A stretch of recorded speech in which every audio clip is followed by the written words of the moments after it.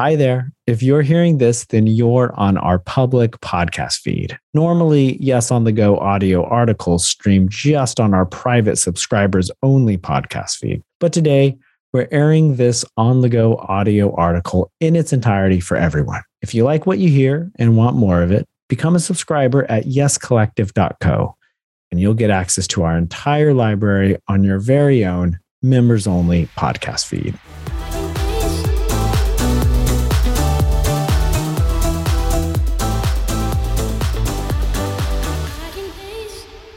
Welcome to Yes Collective on the Go, where we bring you the audio version of a Yes Collective expert team article. This is for all of us parents who are too busy or, let's face it, too worn out at the end of the day to read. But we still want the mental and emotional wellness tools that the Yes Collective expert team serves up.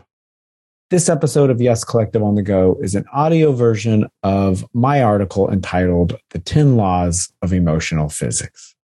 I start out with a quote by the Canadian psychologist Douglas Todder. He says, "Emotions are not rational, but they are lawful." So what does this quote mean? Well, let's first take a step back to recognize that emotions fundamentally are feelings in our bodies. These feelings are like an alert signal sent from parts of our mind that think something important is happening in our environment. So how do parts of our mind know what's important and what's not? These parts draw on past experience, emotional wounds, abuse, neglect, abandonment, lack of secure attachment, emotional repression, and so on. These parts examine the present environment, looking to protect against things that hurt them in the past. The way your boss or partner said that thing can bring up intense emotions because you have a part of your mind that saw what they said as threatening. Why? Because it fit a pattern that caused emotional pain in the past, likely in childhood. Emotions are not rational because there's no objective link between the thing that was said today and the emotional wound in childhood. But emotions are lawful because in your inner system, it makes perfect sense that the thing your partner said would feel threatening if it fits your own experienced pattern of emotional pain from your childhood. That intense feeling wasn't outwardly rational, but it was internally lawful. The laws of emotional physics follow this logic. From a rational outsider perspective, they don't make a lot of sense. Emotions shouldn't work like this, but from the inside, they make perfect sense. So law number one, an emotion does not come from the whole of you. It comes from an inner part that got triggered. So everyone has three main types of inner parts, and they all carry emotions. First, there's parts that have been emotionally wounded in the past. The younger, the more powerful they are. Second, protective parts that keep up appearances and repress the wounds. And then third, we have avoider parts that distract and numb our attention from our wounds. Now, there's also a fourth part that really isn't a part. This is your core, true self that gets covered up by the other parts throughout your life. Law number two, your body is the pathway to your emotions. So emotions are not primarily mental happenings. They're embodied sensations. The only way to feel, process, and understand your emotions is to learn how to be fully present and comfortable in your own body. When you learn how to slow down and be present in your body, your emotions will be waiting for you. Law number three, if you repress one emotion, you end up repressing all emotions. All of your parts and all of your emotions are connected in a larger system. When you repress one part of the system, it represses the whole. Opening up to one emotion opens you up to all emotions. For example, opening yourself up to true love for another person necessarily opens you up to sadness, despair, and grief when they're gone. Repressing sadness, despair, and grief closes you off to true love. Law number four, when you get emotionally triggered, it's yours. Being triggered is a state of feeling intense negative emotion. There's almost always a clear outward cause. An unfair, neglectful interaction, a toddler meltdown, an insensitive demand, and so on.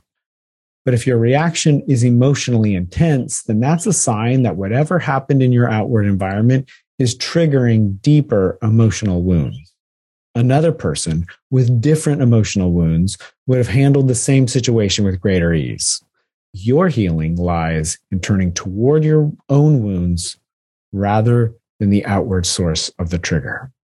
Law number 5, the parts you most dislike in yourself are the parts most in need of compassion and curiosity.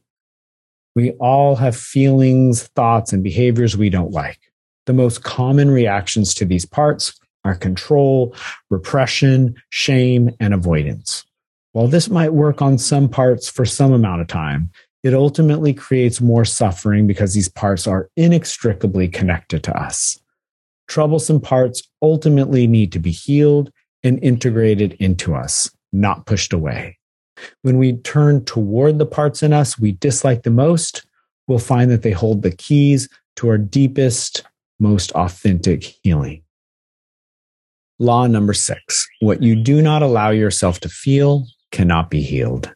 We all need emotional healing because no one makes it out of childhood and adolescence without some emotional wounding. It would be nice if these wounds could be healed without us having to face the original confusion, fear, aloneness, and helplessness that caused the wound. But emotional physics doesn't work like that. We can only heal what we're willing to feel. Number 7, every human has a core, essential self that is undamaged, whole, and full of all the qualities they need in their life. No law of emotional physics needs to be taken on faith. They're all available to be experienced firsthand. But this one might need to be approached, at least initially, with faith if you're a hardcore materialist or have a religious belief that doesn't align with this idea. In any case, if you think, feel, and act as though this law were true, then you will eventually experience it as tangibly as any other embodied feeling. When you're in touch with your core, essential self, you'll feel an uncomplicated sense of compassion, curiosity, clarity, confidence, patience, playfulness, and so much more. It's all there right inside. The core self is not like any other inner part. It can't be seen because it is the seer, can't be observed because it is the observer. We notice it by its effects mentioned above, its calmness, a feeling of connection, compassion, and more. Law number 8, your heart center is the portal to your core self. So how do you access your core self? How do you know when you're connected to it? Well, the easiest way is to feel into the part of your body that lights up when you say, my heart is full or my heart is broken. That is your heart center. And the more it's open and spacious, the more access you have to your core self. Law number 9, nothing but your core self can truly heal your emotional pain. Emotional pain shows up in our lives as feelings of constriction, fear, inadequacy, avoidance, and numbness. We think that our partner, family, career, shiny new things, a vacation, and so on will solve our problems and ultimately heal us. But nothing and no one can ultimately heal us except for the love, compassion, and patience that's already in abundance in our core self. A skilled therapist, coach, or guide can walk alongside you and facilitate you getting to know your core self.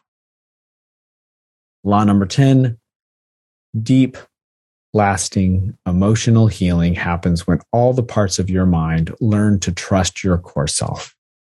A skilled therapist, coach, or guide is a model of the compassion, love, and patience your core self would have toward your inner defensive and wounded parts. Over time, you'll begin to see that there's a force within you that holds that same compassion, love, and patience.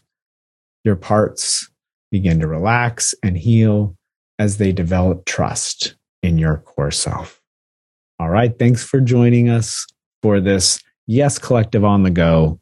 We'll be doing many more of these, so stay tuned.